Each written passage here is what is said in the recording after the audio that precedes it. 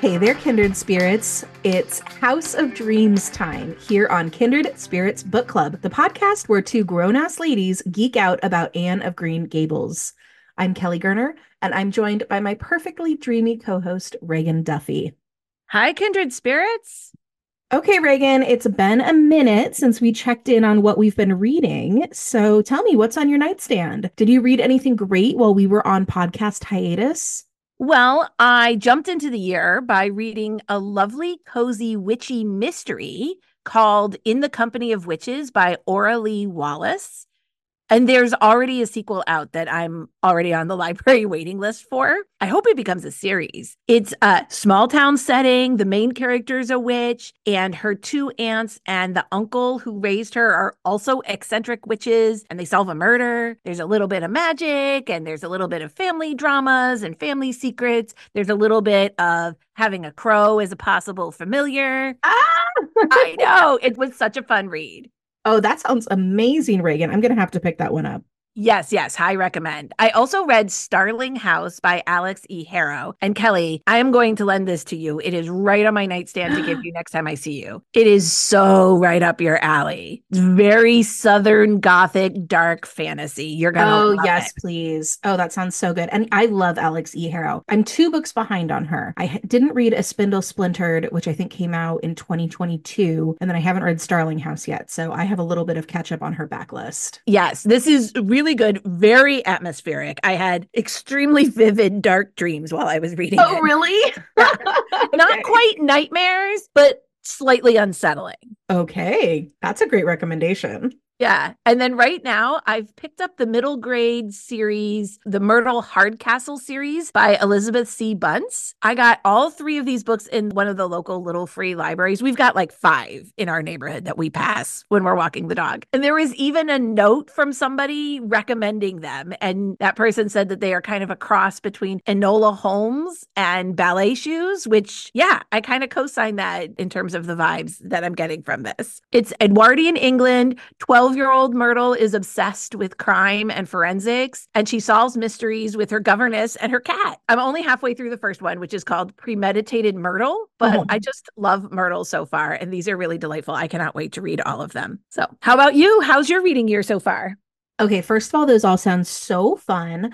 I love also that you have like little free library stewards in your neighborhood that are leaving little notes in the books. You can always tell when, someone is a book evangelist and they want everyone else to like their favorite book as much as they do. Well, so I had a pretty massive reading slump at the end of last year. Just one of those types of things where like nothing you read kind of captures your attention. And even when you know that this is like the kind of book that ordinarily you would like, or like you should like it, you can't bring yourself to actually sit down and finish it. I had several of those right in a row. And for me, when I'm experiencing that, that usually is telling me that I'm in a period of like busyness that might be verging on burnout. So it's a good indicator that I need to like take some things off my plate. So that definitely made sense with it being the holidays and all of that. So at the beginning of this year, I decided to just sort of ease my way back into reading. I was like, let's make things as low stakes as possible. And I picked a ton of children's books, literally picture books. Oh, Like the kind that you would read with a small child, or that if you're reading on your own, you can read in like just a few minutes. And I think that was a really good choice for me for some low stakes reading. It's such a different way to read because,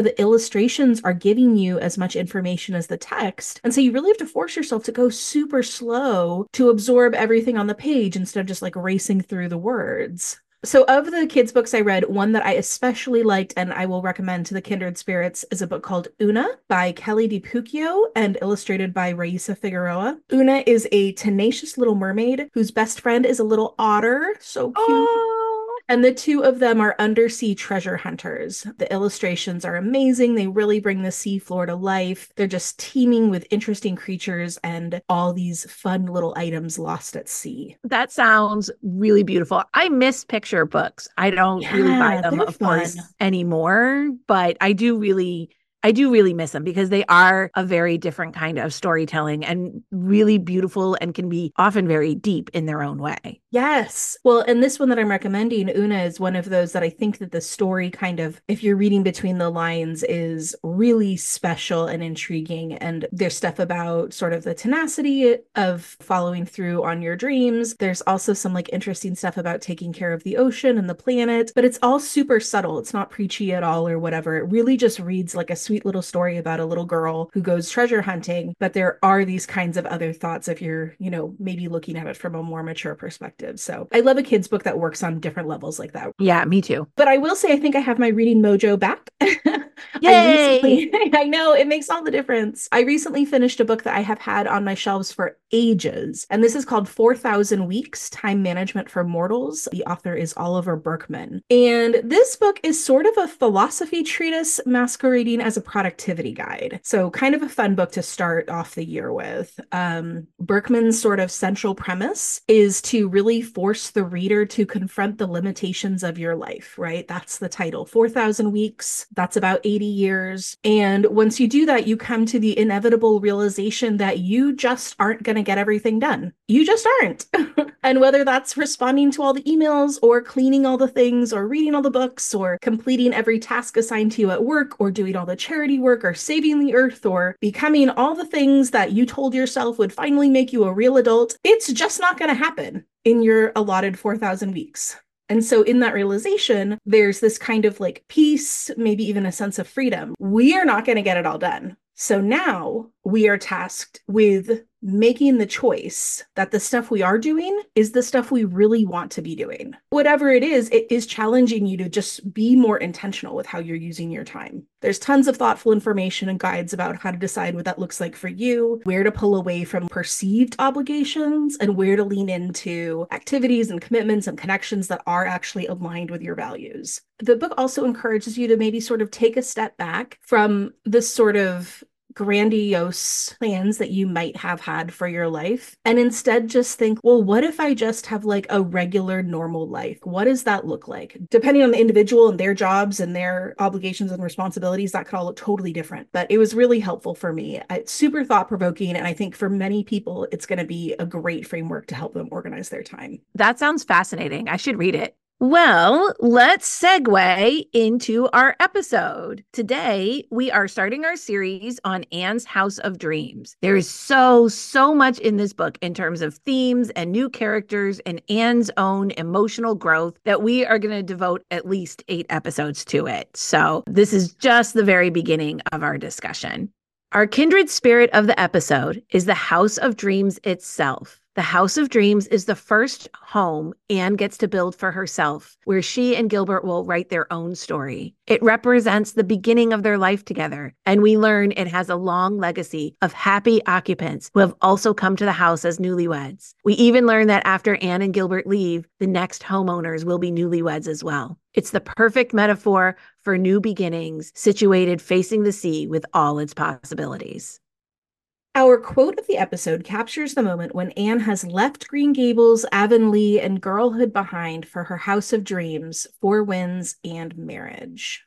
The night winds were beginning their wild dances beyond the bar, and the fishing hamlet across the harbor was gemmed with lights as Anne and Gilbert drove up the poplar lane. The door of the little house opened, and a warm glow of firelight flickered out into the dusk.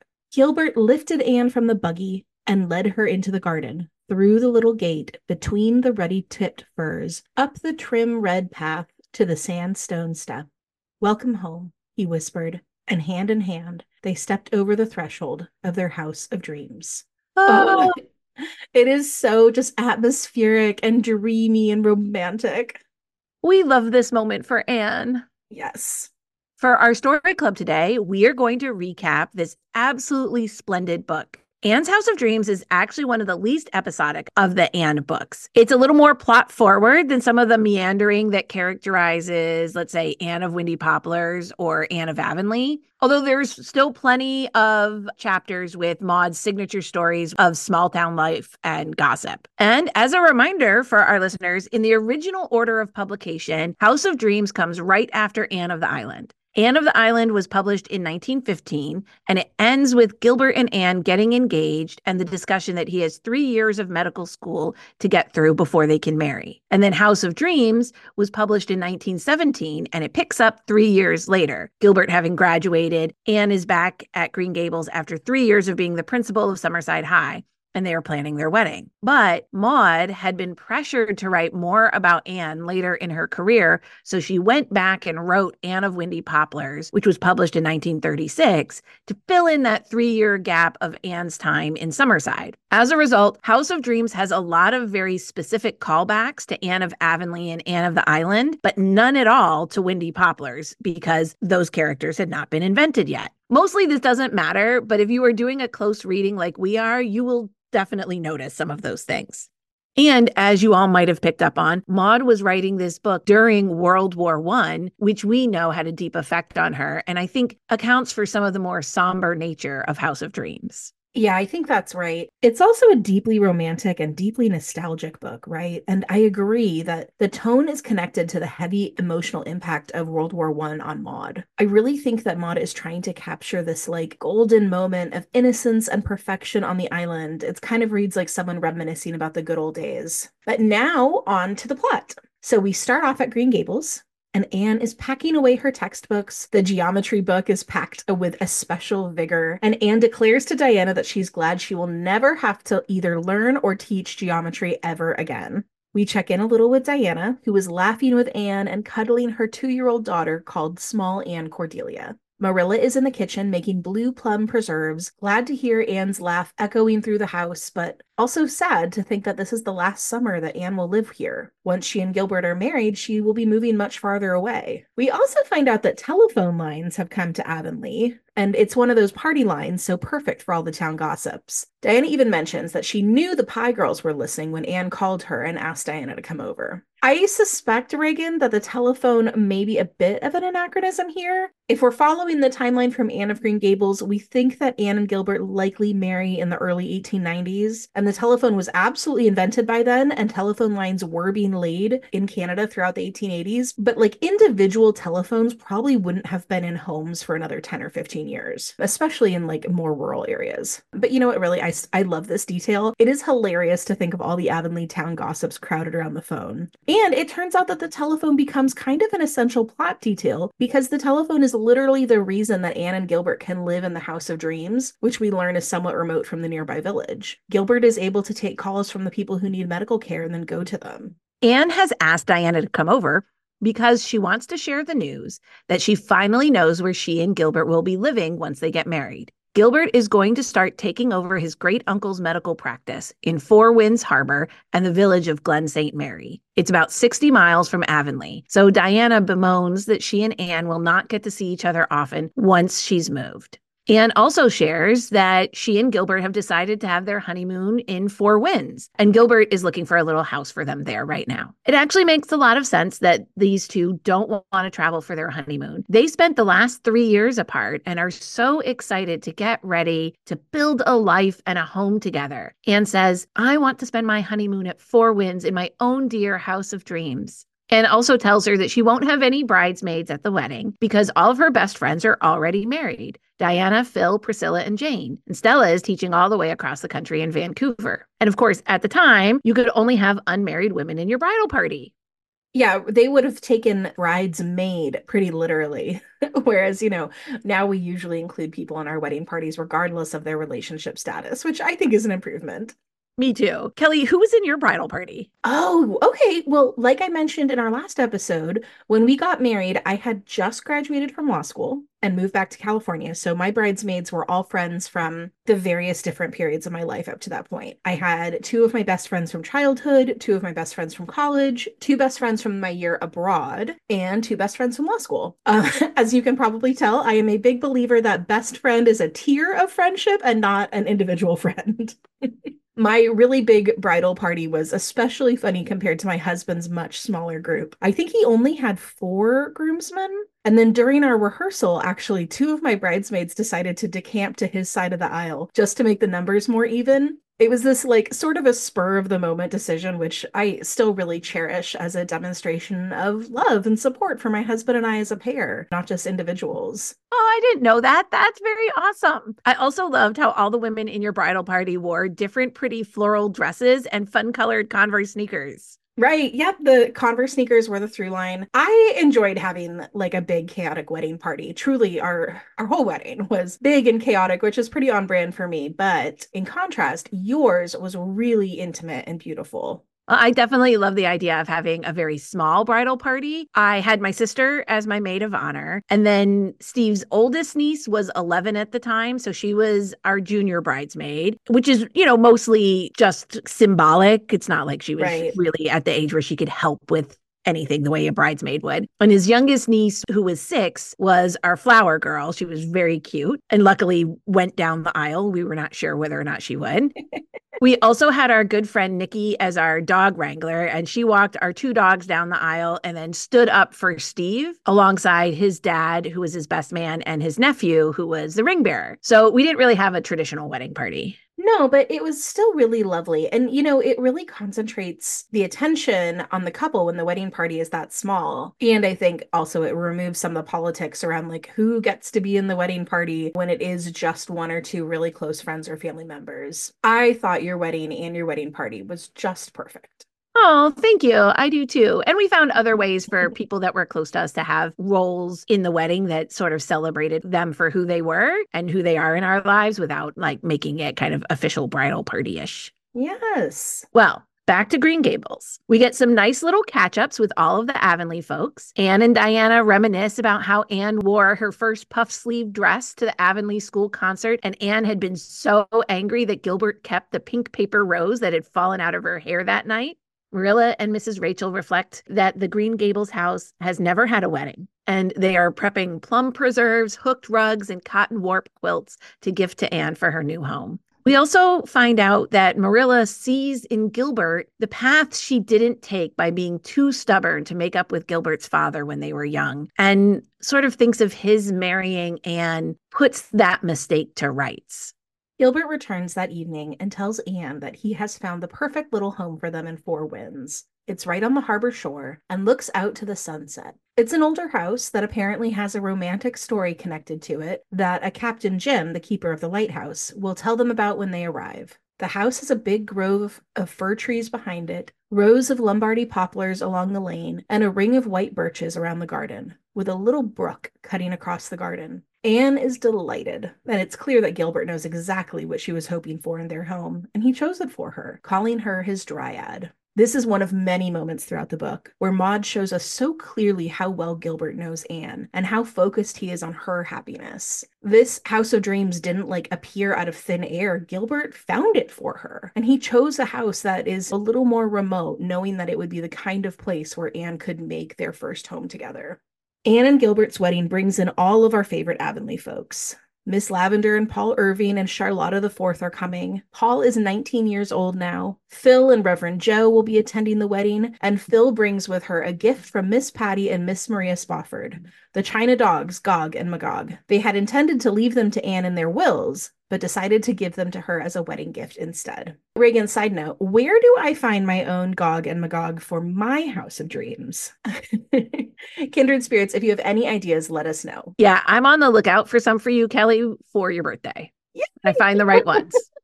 Also in attendance is Jane Andrews, now Jane Inglis, and her millionaire husband. They'll be coming. And her mother, Mrs. Harmon Andrews, is enjoying flaunting Jane's wealth in front of Anne. But Anne is nothing but happy for her sweet friend. The twins, Davy and Dora, are 15 now and capable young adults. Davy has taken to farming, so Marilla's not going to have to rent out the Green Gables fields much longer anymore. So they got their boy to take over the farm after all. It's a nice little coda to the story of Green Gables to know that even as Anne leaves for good, the farm will go on providing for the people that she loves. We also find out about a few folks who can't come to the wedding. Miss Stacy is married in California, Stella teaching in Vancouver, and Priscilla lives in Japan with her missionary husband. Aunt Jamesina is in India visiting her daughter's mission field. Anne and Gilbert plan to get married in the orchard under a blue sky at noon, despite Mrs. Harmon Andrews' disapproval.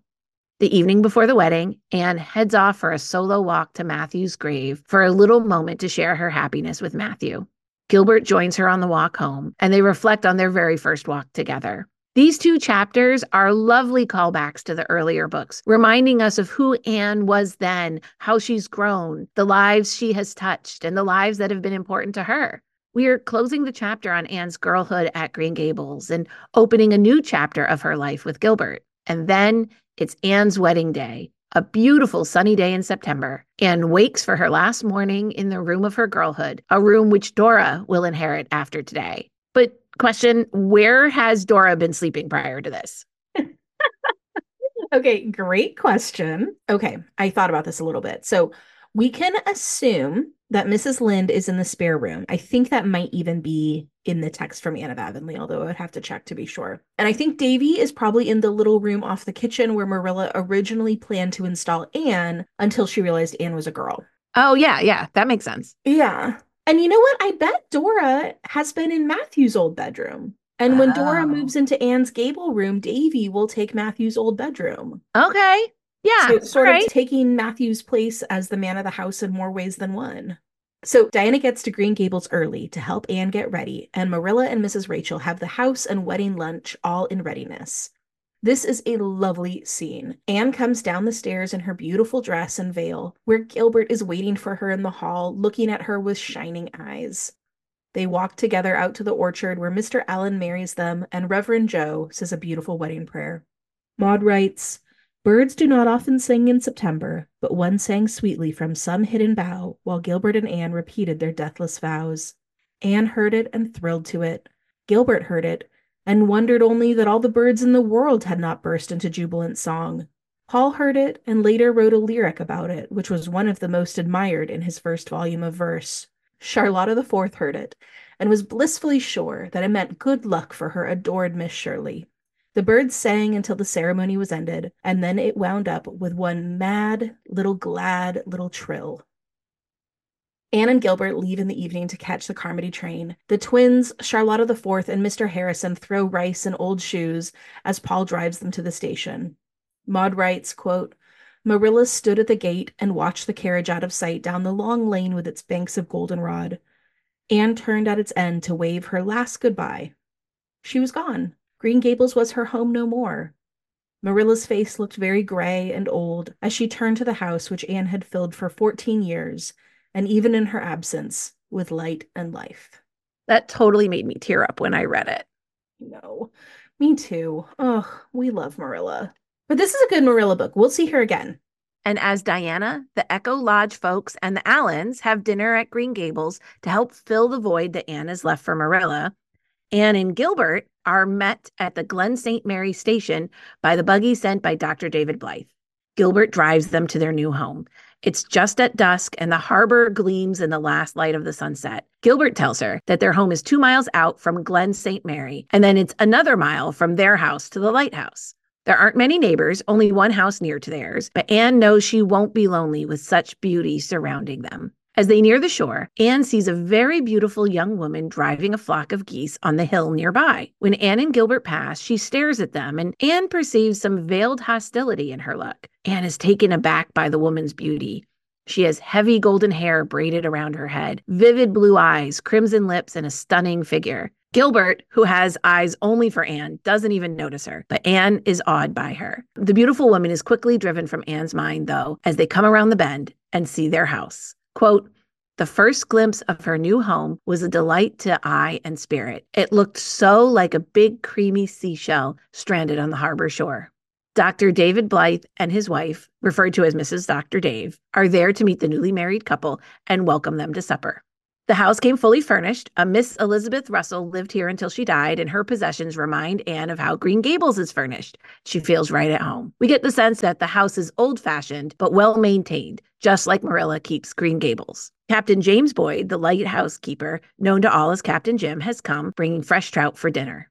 Anne knows the instant she meets him that Captain Jim is a kindred spirit. Captain Jim is the keeper of the Four Winds Lighthouse, and he's an old sailor. He speaks with a rough charm that captivates Anne, and he has a knack for telling compelling stories. He's the kind of man who feeds a stray dog all of the steak he had bought himself for his dinner, and he knows all about the folks of Four Winds and Glen St. Mary. Captain Jim tells them the romantic story about this house. He explains that the schoolmaster, John Selwyn, came over from the old country when Jim was a boy of 16, and quickly he and Jim became fast friends as he was boarded at Jim's house. The schoolmaster taught Jim about poetry, and the two would walk all over the shore talking and reciting verse together. John had a sweetheart back home, and he finally got word that she would be coming out to Four Winds to marry him. Her name was Persis Lee, and she had not come originally with John because her uncle, who had raised her, was sick, and she wouldn't leave him in his last years. But once he died, she was finally coming to Four Winds. The passage across the Atlantic was very perilous and long back then, there being no steamships yet. She was to leave on the 20th of June. John said he knew,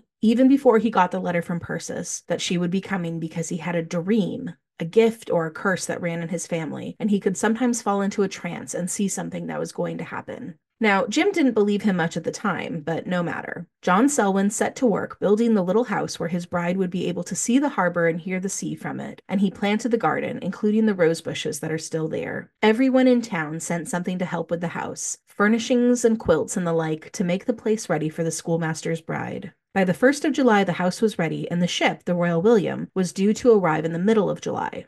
The ship was a week overdue, and then 2, and then 3, and then 4 weeks. Everyone feared that the ship was lost at sea. John Selwyn haunted the shore and walked up and down it every night. 8 weeks after the ship was due to arrive, there was a terrible storm that lasted 3 days. And afterward, Captain Jim found John staring out to sea, a strange look in his eyes. When he finally came back to himself and saw Jim, he smiled and said that he had seen the Royal William coming around East Point in his trance, and he knew the ship would be there by dawn. And sure enough, that's exactly what happened. At daybreak, the Royal William arrived, the whole village waiting with the schoolmaster and cheering as it sailed up the channel. Persis Lee was on board. They had had a terrible passage, storm after storm, even running out of provisions. She stepped onto the dock, and everyone cheered and cried as she embraced John Selwyn. Persis Lee was sweet and winsome, and she and her schoolmaster were married that very evening. They lived in the little house for 15 years, and Captain Jim said they had a talent for happiness, and he loved to visit with them often. They moved to Charlottetown eventually and had several children. After that, Mr. and Mrs. Ned Russell moved in, and they also were happy people. Eventually, Miss Elizabeth Russell, his sister, came to live with them too, and Captain Jim says that the walls of this house must be sorter soaked with laughin' and good times. Anne is delighted to inherit such a happy home. Eventually, Dr. and Mrs. Dave and Captain Jim leave the newlyweds, with Anne telling Captain Jim he must come to see them often. And the two of them are finally left alone in their perfect little house of dreams. Anne and Gilbert spend the month of September putting their little home in order, wandering the seashore, sailing on the harbor, and exploring their new village and surroundings. Their relationship has a lovely, relaxed quality to it. Gilbert is settling into his role as a doctor, and he shares with Anne that he saved a life as he tried a new intervention that hadn't yet become practice outside of hospitals. And as a result, Mrs. Allenby survived, and Gilbert is certain that he is living in the fulfillment of his long-held dreams, both his career and in his life with Anne. And then we get to meet Miss Cornelia. She's one of their neighbors, not the closest one, but she lives near enough to the little house of dreams in a vivid green house that is neat as a pin. They have heard of Miss Cornelia from Dr. Dave and Captain Jim as a rather blunt, perhaps middle-aged woman who considers all men to be not at all worthwhile, and who is also behind helping every needy family in the village. Miss Cornelia brings her sewing with her, and she and Anne quickly form a friendship. Miss Cornelia calls kindred spirits the race that knows Joseph, and though she and Anne are quite different in temperament, they easily become friends. Miss Cornelia is our Glen St. Mary insider, and she's ready to fill Anne in on any gossip from the town. She tells Anne that she's sewing a beautiful baby dress for Mrs. Fred Proctor's 8th baby, saying, I suppose I'm a fool to be putting hand embroidery on this dress for an 8th baby, but Lord, Mrs. Blythe dearie, it isn't to blame for being the 8th, and I kind of wished it to have one real pretty dress, just as if it was wanted. Miss Cornelia's catchphrase is, isn't that just like a man? Anytime she's talking about well, pretty much anything a man did. Mm-hmm. She also has a fierce distrust of Methodists, considering them to be worse than heathens, practically. We will spend a future episode on Miss Cornelia, but suffice to say that she's a force to be reckoned with. Anne and Gilbert are forming a little community for themselves. Captain Jim comes over to see them, and they venture over to his lighthouse as well, meeting the peculiar Marshall Elliot, who has an enormously long beard and shaggy hair because he vowed he wouldn't cut it until the Liberals were back in power, which was 15 years ago. I love Marshall Elliot. He goes all in on his principles. Finally, in October, Anne manages to meet her nearest neighbor, Leslie Moore. She had wondered about her because Mrs. Moore had never come to introduce herself and welcome Anne and Gilbert to the neighborhood, which really would have been the bare minimum of polite behavior. From the circumspect way that Captain Jim referenced Mrs. Moore, Anne thought that maybe she was a bit like Mrs. Lynde, sort of the force in the family, while her husband Dick Moore was like a meek afterthought. And Anne thought perhaps that she was just unfriendly. When they meet, Anne is alone, down on the seashore one evening, while Gilbert is paying a house call. And in Anne fashion, she's enchanted by the beauty of the sea, so she proceeds to dance and sing with abandon. And, as has happened to all of us who have danced like no one is watching, Anne quickly finds that someone is indeed watching. Oh, that's the worst. And that someone is the extraordinarily beautiful woman that Anne spotted on her first drive to Four Winds. She's looking directly at Anne with an inscrutable expression on her face. Anne thinks that it's, quote, part wonder, part sympathy, part envy. She's dressed plainly, but between her gorgeous hair coiled around her head and a vivid girdle of red silk around her waist, she's still extraordinary. Quote, a flying gleam of sunset broke through a low-lying western cloud and fell upon her hair. For a moment she seemed the spirit of the sea personified, all its mystery, all its passion, all its elusive charm. Okay, Reagan, question. What do we think of Anne's preternatural ability to read expressions here? This is the second time that Anne has seen this woman, and in both instances, she's detected hostility underlying the woman's beautiful face. And I'm not saying that Anne is wrong, right? In fact, we will learn later that she isn't. She's reading it correctly. But it's so interesting to me that Anne is picking up on that instantly. Well, we've talked a lot about Anne's genius for friendship, and I wonder if Anne isn't exceptionally good at reading people's body language and facial expressions. Probably a skill that helped her survive in such a neglectful and abusive scenarios as she had in her young childhood. Yeah.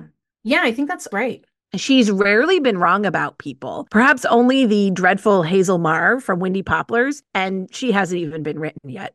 Exactly right. So after Anne has been, caught dancing, she is naturally embarrassed, and this woman isn't exactly friendly. But she does introduce herself as Leslie Moore, Mrs. Dick Moore. Anne is startled because this isn't who she expected to be her nearest neighbor. They bond briefly over the beauty of Four Winds, and Anne says she hopes they can be friends, right? Of course, Anne is just all earnestness right off the bat, like, yes, you're my neighbor, let's be besties. And then when Anne mentions that she knows Miss Cornelia, Leslie opens up a tiny bit. Anne confesses that she thinks Leslie is stunning, and Leslie shares that she hates her beauty and wishes she were plain. And then she abruptly changes the topic back to Miss Cornelia. Leslie says Miss Cornelia is her dearest friend in the world, and Anne is confused because she had never heard Miss Cornelia mention Leslie at all. So it's just a weird encounter, right? Anne kind of chatters on a bit, and she's just offering her friendship easily to Leslie, who is still standoffish and cold. They also discover that they are close in age, although while Anne is a newlywed we think she's about 25 years old, Leslie is 28, and she has been married for 12 years already, which takes Anne by surprise. The whole conversation is stilted and odd. Just as Anne leaves, Leslie, weirdly reluctantly, says that Anne must come and see her. Anne is confused, right? This whole conversation has not really led up to an invitation. And she says she'll come, but only if Leslie really wants her to. And then Leslie responds eagerly, as if it bursts out of her, that she does want Anne to come. Anne resolves to ask Miss Cornelia about her. And then the next time that Miss Cornelia is over, Anne shares that she has met Leslie, and Miss Cornelia says she hopes they will be friends. Anne says she thinks she would like Leslie if she'll just let Anne in, but so far she's being kept away at an arm's length. When Anne shares more about what her interaction was like, Miss Cornelia says that Leslie must have liked Anne a lot. Even though she seemed cold and withdrawn at the time, that's pretty social for Leslie. Miss Cornelia tells Anne Leslie's story, saying that all of Four Winds knows exactly what happened, so she's not sharing any secrets. And trigger warning here for listeners, Leslie's life has several traumatic deaths in it, so if you're feeling sensitive, just go ahead and skip ahead a few minutes. Miss Cornelia explains to Anne that Leslie's father was charming but shiftless, and her mother was beautiful but lazy and spoiled, so they were very poor as a family, living on potatoes and point. I had to look up what that meant, potatoes and point, because it's a phrase used multiple times in this book, and I didn't know what it meant. It means being so poor that all you get to eat is potatoes, and you point to the empty space on your plate where the meat or other main item would go. Oh, that is depressing. I never heard that either. Anyway, Leslie also had a younger brother, and though they were poor, Leslie was very happy. She was a bright and friendly child, very close with her father. She didn't see his faults at all, and she just adored her little brother, Kenneth, who was 4 years younger than her. Well, when Leslie was 12, her brother was killed. He fell off a big load of hay right under the wagon wheel, which crushed him to death.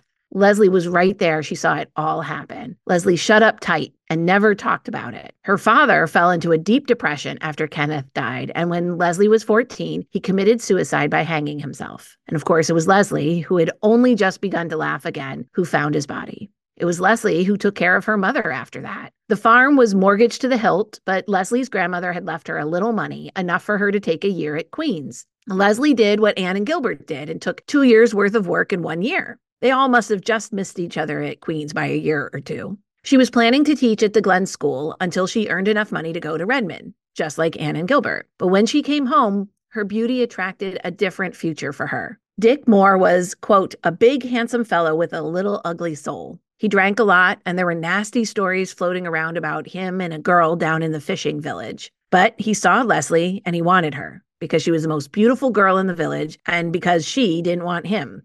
I get a real Gaston from Beauty and the Beast vibes from this awful guy. Yeah, he is a bully for sure. So as it turns out, Dick Moore's dad happened to hold the mortgage to Leslie's family farm, and the interest had been due for years. So Dick, this absolute prince of a guy, went to Leslie's mother and told her that if Leslie didn't marry him, he'd tell his father to foreclose on the farm. Leslie's mother begged Leslie not to let her be turned out of her home. She said her heart would break if she had to leave it. And Leslie couldn't bear to make her mother sad, so she agreed. Leslie and Dick settled down on the farm with her mother, but her mother died of pneumonia only a year later. And we don't get any details on what kind of a husband Dick was, but he appears to have been an abusive one if you read between the lines. Once she was married to Dick, Leslie closed herself off, and all people could see was the cold, proud face that she showed to the world. At that point, Dick decided he had had enough of farm life, took off to visit family, and then sent Leslie a letter from Nova Scotia saying that he and his cousin George were going to voyage to Havana on a ship called the Four Sisters, and they'd be gone for about 2 weeks. The summer went by, and the ship never came back from Havana. No word from Dick or cousin George. George's family investigated and found that the ship had gotten to Havana, dropped the cargo, and took another job, but there was nothing about what happened to Dick and George. Time kept passing, and people started assuming that Dick Moore was dead. Leslie never thought he was dead, though. A year later, Captain Jim was in Havana. He was still sailing back then. And he started asking around, trying to figure out what had happened. He followed various leads, and then finally at a boarding house that sailors frequented, he found a man that he knew at first sight to be Dick Moore, even with a beard and even having gained a lot of weight, because he had the peculiar Moore eyes, with one blue and the other hazel. But here's the thing. Dick's mind was gone. The boarding house folks said that he was found beaten to a pulp, and they didn't even know if he'd survive. He did, but when he woke up, his mind was like a young child with no memory or intellect or reason. He didn't have any identification on him, only a letter from Leslie addressed to him. So they knew his name was Dick, but the envelope was lost, so there was no last name and no address for them to communicate back with her. Captain Jim brought him home, hoping that once he was in familiar surroundings, that would trigger his memory. But that didn't happen, and Leslie has been taking care of him ever since. Dick's father died soon after Dick returned home, and it was found out that he had very little money left. So Leslie has been making do the best she can. She's rented out the farm, and that's her only income, aside from taking the occasional summer boarder. Miss Cornelia reports it's been a living death for Leslie. She's trapped here, taking care of him because he can't even be left alone. He's like a toddler. And the childlike mannerisms in a grown man's body is off putting to many people, so they avoid Leslie as well. She has no opportunities for her to change her circumstances, and she hates being pitied. Leslie. Miss Cornelia asks Anne to be friends with Leslie. Leslie has been so alone and friendless, her spirit has been shriveling up. She tells Anne, even if Leslie pushes her away or throws up walls, Anne must keep being her friend. Anne's heart is wrung by this story, and she vows to connect with Leslie. Our romance-loving Anne sees the tragedy in Leslie's story, seeing her as a trapped princess in a tower. Captain Jim encourages Leslie to come visit Anne and Gilbert, and Anne lets her know that she's aware of Leslie's situation. She treats the subject of Dick Moore very matter-of-factly, and that's a barrier hurdled, so it's not long before Leslie and Anne form a friendship. Anne and Gilbert also settle into a comfortable rhythm. They visit often with Captain Jim, and Leslie comes along when she can as well. Captain Jim watches Dick many evenings, so Leslie can go visit Anne and Gilbert at the House of Dreams. Leslie starts coming out of her shell in the company of intelligent, kind, young people, people her age, like Anne and Gilbert. And we start getting hints that Anne is pregnant, with oblique references to a special hope for spring. The Green Gables folks come to Four Winds for Christmas. Anne and Gilbert wanted to spend their first Christmas together in their new home. Marilla has never had Christmas dinner anywhere other than Green Gables. But for Anne, she braves it. Mrs. Lynde brings an enormous plum pudding with her because she's not sure if Anne can do it justice. But she ultimately approves of Anne's housekeeping skills after checking out Anne's scrap pail. Captain Jim and Miss Cornelia join them for Christmas dinner. Leslie and Dick do not, going to Uncle Isaac's instead. And Miss Cornelia says that Leslie would be embarrassed about Dick in front of the Green Gables visitors. Anne and Gilbert prove themselves as host and hostess in their own right, and Christmas is delightful. It's a beautiful day. The Green Gables folks return home after a few days, and Anne, Gilbert, and Leslie all go to Captain Jim's lighthouse for New Year's, with Marshall Elliott of the enormous beard and liberal politics also spending the evening with them. Despite Marshall's odd looks, they do find him to be good company as well. They all tell stories, sing songs, and Captain Jim brings down his fiddle. Marshall Elliott and Leslie even dance. The music and opportunity to dance brings a beautiful freedom to Leslie's spirit in the moment, and Anne gets a glimpse of the Leslie who's lurking under all her trauma, grief, and loneliness. Despite their growing closeness, Anne talks to Captain Jim one winter evening of the barrier that she still feels between her and Leslie. And Captain Jim says that Anne has been too happy all her life, and Leslie has experienced too much sorrow and tragedy. And while Anne's early childhood was neglectful and lonely, she had many later years of happiness and love and opportunity. Leslie's life has been almost the inverse, a happy early childhood and nothing but suffering and pain ever since. I don't think it's a coincidence that Anne and Leslie were at the same age when their lives changed. Anne was 11 when she came to Green Gables. Leslie was 12 when her brother died. So old enough to remember their past and their childhood, young enough that their personalities and outlooks were still being shaped. Yeah, I think that's a great observation, Reagan. Leslie holds back because she senses Anne doesn't understand what that kind of trauma feels like, and she's protecting her raw hurt. Anne knows that, right? She knows that intuitively, but she also senses that sometimes Leslie just resents her, dislikes her. And she doesn't have any specific proof of this, just a look in Leslie's eyes.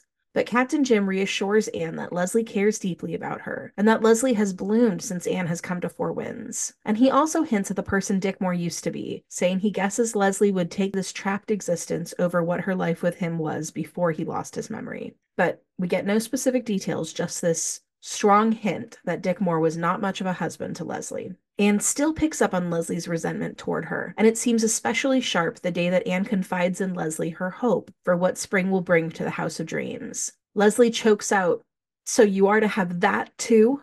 and leaves Anne without another word. Anne is deeply hurt by this, but a few days later, Leslie is back and acting like it never happened. Anne doesn't mention it again to Leslie, but a month or so later, she finds a box left at the House of Dreams for her with a gloriously worked baby dress in it and a note saying, "With Leslie's love." But when Anne goes to thank Leslie, she is curt and cold again. All winter, everyone around Anne is prepping for the baby to come. Not only is Anne making baby things, Miss Cornelia is sewing a complete wardrobe for the baby. Phil and Diana and Mrs. Lind all send beautiful baby dresses as well. You really sense that Anne's loved ones are pouring their love for her into these baby gifts. Yes, this is like the Anne of Green Gables baby shower. The winter passes happily with Anne working away to prepare for this much dreamed for baby, an evening spent listening to all of Captain Jim's stories. Captain Jim tells incredible tales, and he has written them down in his life book, hoping to pass them on to his nephews. He shows it to Anne one evening, and Anne sees the life book for the treasure it is. The writing itself is plain, the colorful stories only an outline on paper without good grammar or spelling even. But she can see in it a marvelous book that captures Captain Jim's spirit through his stories and knows that with a good writer, it could become something great. Gilbert asks her if she thinks she could do it, but Anne doesn't think it's in her wheelhouse, which is sweet fairy-like sketches and stories for children. Captain Jim's life book would need a writer who could capture the humor and the drama of his life at sea, the scope of his adventures, and the depth of his soul. She wonders if maybe Paul Irving could do it and invites Paul to come out in the summer to meet Captain Jim. But Paul will be studying abroad for the next 2 years. He promises to come after that, but Anne fears that Captain Jim is growing too old too quickly. In the late spring, we add Susan Baker to the Blythe household, quote, a grim-faced, kind-hearted, elderly spinster of the Glen, who had been added presumably as Anne's pregnancy gets to the ungainly stage to help with housekeeping and cooking. It's also a sign of Gilbert's growing prosperity that he can afford domestic staff to help Anne. Marilla arrives to stay for the month of June. Susan is weirdly jealous of Marilla because she's already become kind of possessive of waiting on Anne, but Marilla stays out of the kitchen, so they get along fine. I find this weird, but to be honest, Susan Baker has never been one of my favorite characters. Yeah, she's an interesting one. But then comes one of the saddest chapters in the Anne books. So trigger warning again here, folks. If dangerous deliveries and child loss are not safe topics for you right now, skip ahead a few minutes. On an early June evening, Anne goes into labor. Dr. Dave and his nurse are tending to her and appears to be a very difficult delivery. Marilla is pacing in the garden praying. Susan is sitting in the kitchen with cotton in her ears and her apron over her head. Leslie is keeping a vigil from her window, watching the lights on in the House of Dreams. Marilla and Susan are praying for Anne's safety. It is a wrenching scene, and it is clear that Anne's life is in danger. In the morning, after what feels like an endless night, Anne is safe and through the delivery, and a little baby girl is lying beside her, whom Maud describes as a wee white lady. Gilbert is haggard and desolate, though. When Marilla comes in to see Anne, Anne tells her that the baby is named Joyce, so they can call her Joy for short. Anne says, "Oh, Marilla, I thought I was happy before. Now I know that I just dreamed a pleasant dream of happiness. This is the reality." But gradually, Anne realizes that no one else seems as happy as she. The nurse looks serious, Marilla looks sorrowful. Gilbert isn't glad and isn't talking about the baby. And as that sinks in, Anne begs Gilbert to tell her that the baby is okay. We don't hear what Gilbert says, just that he turns around and he looks into Anne's eyes, and Anne moans heartbrokenly. Marilla tells Susan that Gilbert said there's no hope and that he knew right away the baby couldn't live. And at sunset, baby Joyce passes away. It is absolutely heart-wrenching. Miss Cornelia dresses the baby in the little outfit that Leslie had made and leaves Anne and Gilbert to grieve her. They bury her the next day at the church across the harbor, and Miss Cornelia and Marilla pack away all the little outfits and the bassinet. Marilla is grateful that Anne's life was spared, and Leslie suddenly bursts out with, "I envy Anne, and I'd envy her even if she had died. She was a mother for one beautiful day. I'd gladly give my life for that." It's kind of a strange take, to be sure. And there's no response that Miss Cornelia and Marilla can make to that. No, I think they're properly shocked by it. But it makes sense. It makes sense for Leslie, and that's something we'll talk about throughout the season. Anne's recovery is long, and as a side effect of that, Susan Baker becomes a permanent addition to the House of Dreams to take care of the heavier workload around the house for Anne. Of course, everything hurts Anne in the immediate aftermath. The sunshine seems wrong, but the rain makes her think only of it beating mercilessly on the little grave. No one's kind words of sympathy ring true to her. She can only feel despair and doesn't know how she will ever feel happy again. The injustice of her much anticipated and beloved baby being cruelly snatched from her, while other babies who are unwanted and unloved get to grow up instead, rocks her faith in God. Gradually, Anne does find that she can go on living for Gilbert's sake and the sake of those who love her. She starts finding small bits of humor and beauty again, but she'll never go back to feeling carefree again. She'll always carry this sorrow with her. This is one of those character defining moments. There will never be a version of Anne who didn't lose that baby. When Anne is finally able to leave the house, her first outing is down to the lighthouse. Captain Jim comforts Anne and shares with her the story of his lost Margaret. 50 years ago, Captain Jim's sweetheart fell asleep one day in her father's dory and drifted, or so it was gathered, out of the channel beyond the bar, and a sudden thunderstorm sprang up, and she was never seen again. He shares that he walked the shore for months looking even to find her body, but that never happened. Since then, Captain Jim sees her in the white birch of the woods or hears her in the sound of the sea. He keeps looking for her and knows that she will be waiting for him when he crosses the bar. And he's glad he told the story to Anne to keep her memory alive. He never could love anyone else after that. This book is so emotional. I mean, like, really in the best way, but I mean, there is a lot of tragedy and loss in this book. You know, everyone kind of has suffered in this particular way, and they come together and share their grief with each other, and it's really powerful and poignant. One day, as Anne is recovering, she and Leslie are sitting and sewing in her garden together. Abruptly, because that seems to be how Leslie operates, Leslie shares how worried she had been about Anne and fearful that she would die and that they'd never again get to talk and spend time together. It made her realize how much Anne's friendship has meant to her. And Leslie says that in that moment of fear, she vowed to confess to Anne that she, Leslie, had been a terrible friend. So now she confesses to Anne that there were times in this last year which she hated Anne. Anne has already picked up on this, of course, and Leslie is shocked that she would continue to be friends with her. As Anne says, "It was only now and then you hated me, Leslie. Between times you loved me, I think." Leslie goes on to say that terrible envy often possessed her. Anne had everything she wanted: love, happiness, a sweet home, beautiful dreams for children, things Leslie thinks she will never get to have herself. The moment that she feared Anne dying, Leslie felt it was punishment for that envy and hate. Leslie says that she was envious of Anne before she even met her, having heard about the lovely new couple moving in and seeing from her house Anne and Gilbert together in their garden. The night that Anne met Leslie on the shore, Leslie was in deep despair, possibly even contemplating suicide. She both hated Anne when she met her. Anne's carefree and lighthearted spirit mocked Leslie's empty life, and she desperately wanted to be her friend. And since then, those two parts of her are constantly warring. That's what came out when Anne told her about her pregnancy. That's what was behind her cold reaction. Anne reassures Leslie that she loves her and encourages her to tell her everything, to let sunlight into the darkness of her bitterness. And Leslie says that she does feel like she can love Anne wholeheartedly and without envy now that she's talked about it. And also, Leslie is careful to couch this idea very thoughtfully, but the fact that Anne has experienced such a terrible loss sweeps away one of the barriers between them, because Anne no longer has a perfect happiness that can only be envied. Leslie says she's devastated that Joyce died and would have sacrificed anything to save her for Anne. But since it did happen, there's a new closeness between them as two people who have both experienced deep loss. Leslie goes on to share her version of her life story with Anne, and for once is open and vulnerable about all the terrible things that happened to her. Anne understands all of it, and tells Leslie that their friendship is truly deep, deeper than the lighter friendships of her youth, because they're both adults who've experienced loss and can understand the pain of life with each other, and that they'll be forever friends.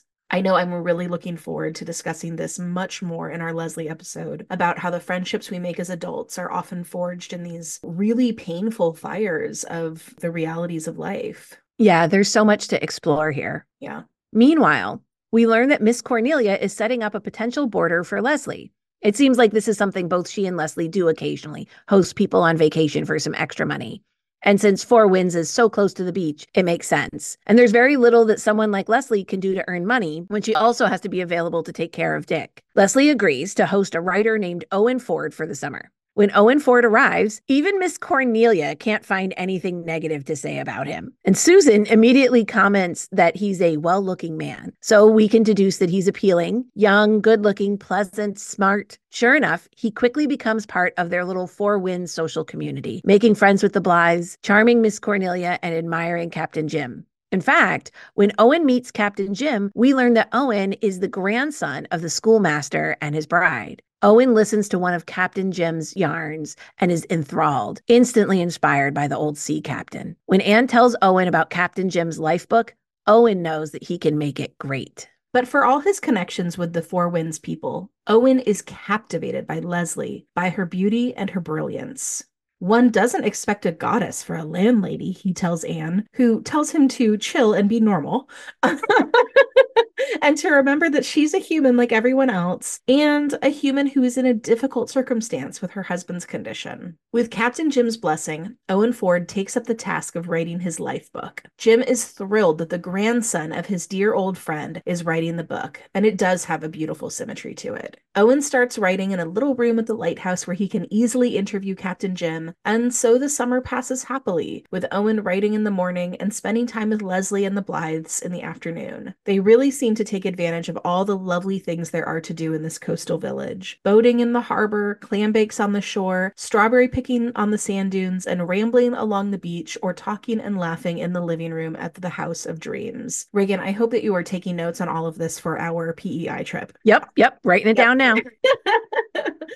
But I also have to think that this summer must have been incredibly healing for Anne and Gilbert after their loss, and it truly was a wonderful period of joy for Leslie as well. It seems like Owen Ford just fits right in and makes their little group complete. Owen finishes the book and says he is sure he will find a publisher, sure that the book will be great. But the way he says it isn't arrogant. Rather, it's a testament to Captain Jim's amazing life. It's clear that Owen just thinks of himself as a conduit for Captain Jim's own storytelling ability. The summer has drawn to a close, and Owen is preparing to leave. Before he goes, he confesses to Anne that he has fallen in love with Leslie. Anne intuitively understands that Leslie has also fallen in love with Owen, but she does not tell Owen this. Rather, she sticks to the facts. Leslie is married and not free to be with Owen. Owen struggles with this. He knows it's true, but he rails at the unfairness that a woman, quote, so richly fitted for life, as he characterizes Leslie, should be trapped in such an unhappy situation. He says he can never return to Four Winds. Anne handles Owen's confession very diplomatically without encouraging him. She tells him they will all miss him when he is gone. The night that Owen leaves Four Winds, Anne goes for a walk in the sandbar. It's a thrilling description of an eerie autumn night at the shore. Anne runs into Leslie, who has rowed over to the sandbar so she could just walk and walk and walk. She's clearly distressed and agitated. Anne calmly asks if Leslie is in love with Owen Ford. And Leslie admits that yes, she is. She's ashamed of her love because she is not free to love anyone. Anne does not tell her what Owen told her. She just lets Leslie talk it out, saying to Leslie that it won't always feel so unbearable. Words that she knows from personal experience are hardly comforting. Anne agrees to keep Leslie's secret. Gilbert later observes to Anne that it would have been better if Leslie had met a man like Owen before she married Dick Moore. And Anne, apparently at her wit's end with the romantic confessions, sharply tells him not to be a matchmaker, but she wishes everyone could be as happy together as Anne and Gilbert are. And I think here Anne's morals are in conflict. It's wrong for a married woman to love someone other than her husband, but also Leslie is her friend. She deeply wants Leslie to be happy and believes she deserves to be happy, but she takes it out on Gilbert in this moment. I think she's also maybe a little frustrated at Gilbert, like, okay, Captain Obvious. Like, yeah, I know. Tell me about it. Like, we just spent all summer with these people watching them make puppy dog eyes at each other. You think? He's like, get up to speed here. He's like, you know what? They would be so good together. Autumn at Four Winds comes and goes. Leslie's old dog passes away, and Leslie tells Anne that the dog was a friend and a comfort to her when Dick was gone, and that he never acknowledged Dick as his owner when Dick returned. Anne goes to Avonlea for a joyful Christmas at Green Gables and returns to find Four Winds covered in snow after several back-to-back winter storms. They learn that Owen found a publisher for Captain Jim's life book and that the book should be published by the following fall. That spring, Gilbert comes to Anne with a serious ethical quandary. He's made up his mind, but he does still seek her counsel. He had an occasion to examine the scarring on Dick Moore's head, and he began wondering if an operation would help restore his memory and faculties. Gilbert has hypothesized that trephining, or drilling holes into Dick's skull, may relieve pressure in his brain and help him heal. He has resolved to tell Leslie that this may be an option to bring Dick back. Anne immediately understands that if this operation does work as hoped, Dick could be restored to the terrible husband he was to Leslie before he went to sea. And although Leslie's life as a caregiver to Dick is very difficult, Anne is sure that if Dick's mental ability was restored, that he would make Leslie's life even more miserable. Again, it's not stated outright, but Anne's strong implication is that Dick was abusive to Leslie and that she would be better off caring for a mentally disabled husband than in an abusive relationship. Anne can't allow that to happen to her friend, and she can't understand why Gilbert is bent on telling Leslie that this operation is even an option. Anne and Gilbert argue, and Anne tells Gilbert to seek counsel from Captain Jim and Miss Cornelia, which he agrees to do, but he also tells Anne that he has already made up his mind and that he must abide by his own conscience. And Gilbert is right, isn't he? We certainly understand Anne being protective of her friend, but if there are relevant medical treatment options, even if they come with some terrible side effects, the patient and their caregivers have a right to know. Captain Jim also sees it that way. Miss Cornelia agrees with Anne. Miss Cornelia is especially furious because she liked Gilbert so much for a man and now sees that he's just like a man, like all the other terrible men out there. Captain Jim sees the pain this decision will bring to Leslie and regrets that it could cause her even more trouble, but states that, quote, "It ain't our feelings we have to steer by through life. No, we'd make a shipwreck mighty often if we did that. There's only the one safe compass, and we've got to set our course by that, what it's right to do." Gilbert tells Leslie about the operation and his theory about how it could help Dick. She does not respond in the moment, telling Gilbert she will think it over and let him know. Gilbert comes home to Anne, tired and worn from the weight of this decision and the ordeal of telling Leslie and causing her this distress and anguish. Anne sees that he is still the essentially good man she knows. She asks his forgiveness for their argument. For the next few days, Anne gives Leslie space to decide. Then, Leslie comes over to the House of Dreams to tell Gilbert her decision to take Dick to Montreal for the operation. As she goes to leave, Anne offers to walk her home, and Leslie curtly tells her not to because the ground is too damp. Once again, Leslie has thrown up her wall of ice, and Anne is left on the other side. Miss Cornelia later comes to see Anne, having learned of Leslie's decision. She's furious about the whole thing, and certain this will only result in misery for Leslie. Miss Cornelia blames Gilbert, and Anne loyally takes her husband's side, even though she agrees with Miss Cornelia deep down. Miss Cornelia says she hopes the operation doesn't work, and she vows to devote her energy to comforting and sustaining Leslie. Once Leslie makes up her mind to take Dick to get the operation, she wastes little time. She must resolve the question of how to pay for the operation, and she borrows money from Captain Jim, who later tells Anne that he plans to forgive the debt in his will. These people are also lovely. Leslie puts her house in order and goes to Montreal in May, calm in the face of this terrible, hard thing. Leslie does not solicit help or support from Anne. She just shoulders this burden stoically, like every other she's shouldered before. Not just refuses support, right? She throws up every barrier she can between her and Anne, rarely coming over to see her, and when she does, she's icily polite, but there's none of that warm camaraderie they built over the previous summer. Gilbert escorts Leslie and Dick to Montreal, presumably to pave the way from a medical perspective, but he comes home before the operation takes place. 10 days after Gilbert returns home, they receive a letter from Leslie stating the operation is, quote, successful, but no other details. Some time passes before Anne gets another letter from Leslie, but when that letter comes, the news is shocking. It turns out that the man who they all believed to be Dick Moore was not Dick at all, but rather his cousin George. Dick has been dead these past 13 years. Just like a man, pronounced Miss Cornelia helplessly and hilariously. I'm not sure how this one is specific to men, but just like a man. to fall and lose your memory and your senses and get mistaken for your cousin. Just like a man. What the folks at Four Winds gradually learn is that Dick died of yellow fever in Cuba, and his cousin George, who bore a striking resemblance to Dick, including having mismatched eyes, was the one that Captain Jim found. None of the Four Winds folks had ever really met George, who lived in Nova Scotia, only just now recalling that Dick and George were reportedly double cousins. That is, their mothers were a pair of sisters married to a pair of brothers. When George healed from the operation, he explained that just before the accident where he lost his memory, he had Dick's letter from Leslie and was planning to return home to tell Leslie that Dick had died. Leslie helped George recover for a few weeks from the operation, and then George's sister came from Montreal to take him home. When Leslie returns to Four Winds, she tells Anne that it feels like a dream, that she has barely realized what happened, barely understands that she is free now. She explains to Anne that what she experienced after Gilbert told her that Dick might be cured and how tormented she was by the decision, knowing that if the operation did succeed, she would once again be trapped in this terrible marriage. Leslie said that she had all but resolved not to go through with the operation, but then she realized that if she didn't do it, she would be denying the man she thought of as Dick the chance to grow and develop. Her innate sense of goodness, and I'd argue her empathy at feeling trapped in an unhappy situation, eventually won out, and she knew that she had to agree to the operation.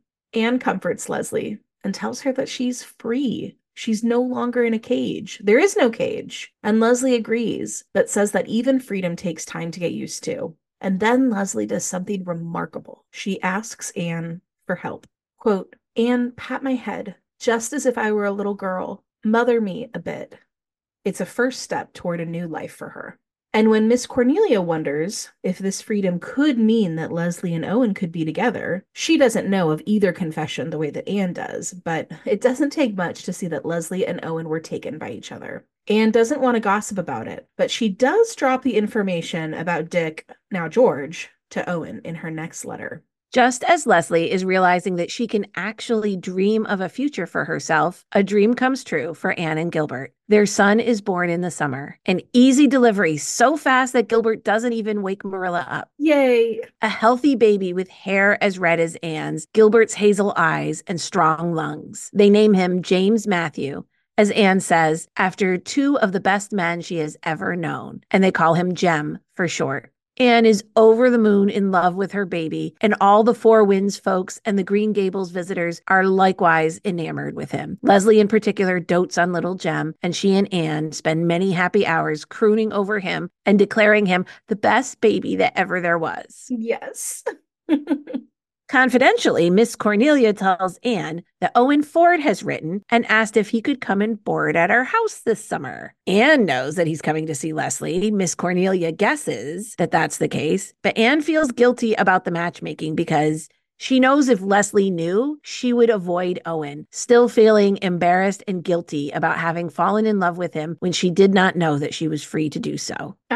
I think Anne is way too hard on herself here. She has only done any matchmaking in the lightest possible sense. And remember how glad Anne herself was when Philippa wrote to Gilbert to tell him that Anne was not engaged to Roy. I know. And it's funny that the Anne of House of Dreams is so guilty about interfering even a tiny little bit. But then Maud went back and wrote Windy Poplars, in which Anne is an extremely very direct and inveterate matchmaker and matchbreaker. I know. Come on, consistency. In the meantime, politics comes to Four Winds with the general election. Gilbert, a conservative like Anne, is in demand for speech making at various local rallies. But the Liberals win, and a surprise effect of that is that Marshall Elliott finally shaves. Apparently, he wakes the barber in the dead of election night to do it. It is such a funny scene. Truly, though, I love Marshall Elliott, and if there are any misses in this book, it's that we don't see more of him. Once he's shaved, he looks so different that Anne doesn't even recognize him the next time she sees him. And Captain Jim is talking more openly about nearing the end of his life. He's looking much more tired lately, too. He hopes to see his life book in print before that time comes. Just as Owen Ford is about to arrive at Miss Cornelia's, Susan Baker is called away to help her sister. So Leslie comes to stay and help Anne and Jem at the House of Dreams. Leslie is with Anne when Owen arrives. He goes directly to Leslie and holds out his hand to her. But Leslie is so surprised the color drains from her face and she avoids him and is cold to him. That's like her go-to move when she's feeling vulnerable. Yeah. Later, Leslie accuses Anne of knowing that Owen was arriving and hiding it from her. Anne owns it and says that she knew, and she thought Leslie might be too afraid of happiness to stay. She tells Leslie to meet the happiness that is here for her. She doesn't have to stay bitter and lonely. Quote, I am not a prophetess, but I shall venture on a prediction. The bitterness of life is over for you. After this, you're going to have the joys and hopes, and I dare say the sorrows too, of a happy woman. Leslie doesn't answer, but the next day when Owen comes to ask her to go for a walk with him, she goes. And then we get a stunning surprise. Miss Cornelia announces that she is going to get married. And to whom? Marshall Elliott. Miss Cornelia says that she could have had him any time in the last 20 years, but she was never going to marry him when he looked like, quote, a perambulating haystack. Anne and Gilbert, flabbergasted, never would have guessed this outcome, but they are, of course, happy for them both. Get it, Miss Cornelia? I was so happy for both of them. I am serious, Reagan. I want the version of this book that tells the exact same story, but all from Miss Cornelia's point of view. This would be amazing, and I think you need to add this to your list of ideas for after you write Aunt Josephine Barry's backstory. Oh, that's right. I know. I have a lot to get going on here. Finally, in late August, when Owen's vacation is nearly over, Owen proposes to Leslie in the rose garden of the Little House of Dreams. Leslie tells Anne she's afraid this happiness is just a dream, and that when she leaves their little house, it will burst like a bubble. Anne tells her that she must stay with her until she and Owen get married and never go back to that house where she felt so trapped.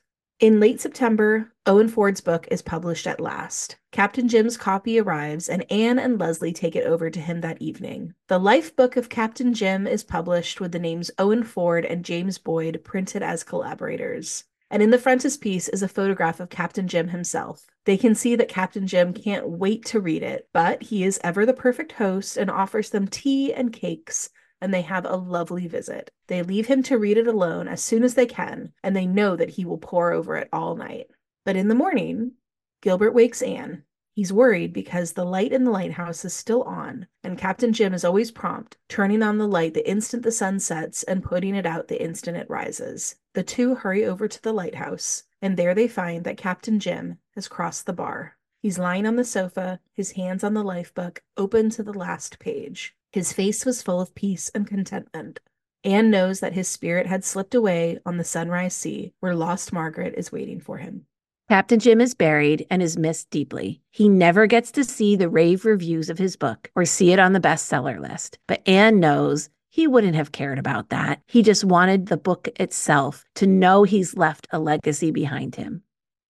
And now, by this time, Miss Cornelia and Marshall Elliott are living happily in her little greenhouse. Leslie is busy sewing a trousseau as she and Owen will be married at Christmas. Gilbert tells Anne that the old Morgan house in the Glen is up for sale. It's close to town, where Gilbert can reach his patients more easily, and it's big, with room for more children. With a big lawn, 12 acres of a hardwood grove behind it, there's an orchard and a walled garden. Gilbert points out that soon they will outgrow their little house, and Anne will be lonely with Captain Jim gone and Leslie about to move to Toronto with Owen.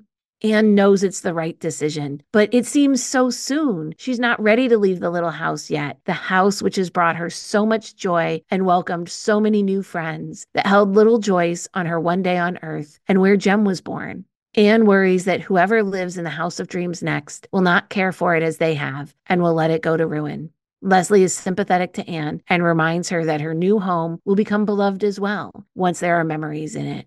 Anne is resigned, and the Blythes begin the process of packing up the little house, pausing for the bittersweet moment they shorten little Jem's dresses, indicating he's no longer a newborn. But then Leslie brings some glad news. Owen writes he wants to buy the House of Dreams and keep it for them as their summer vacation home. Anne is delighted, and that eases her sadness in leaving.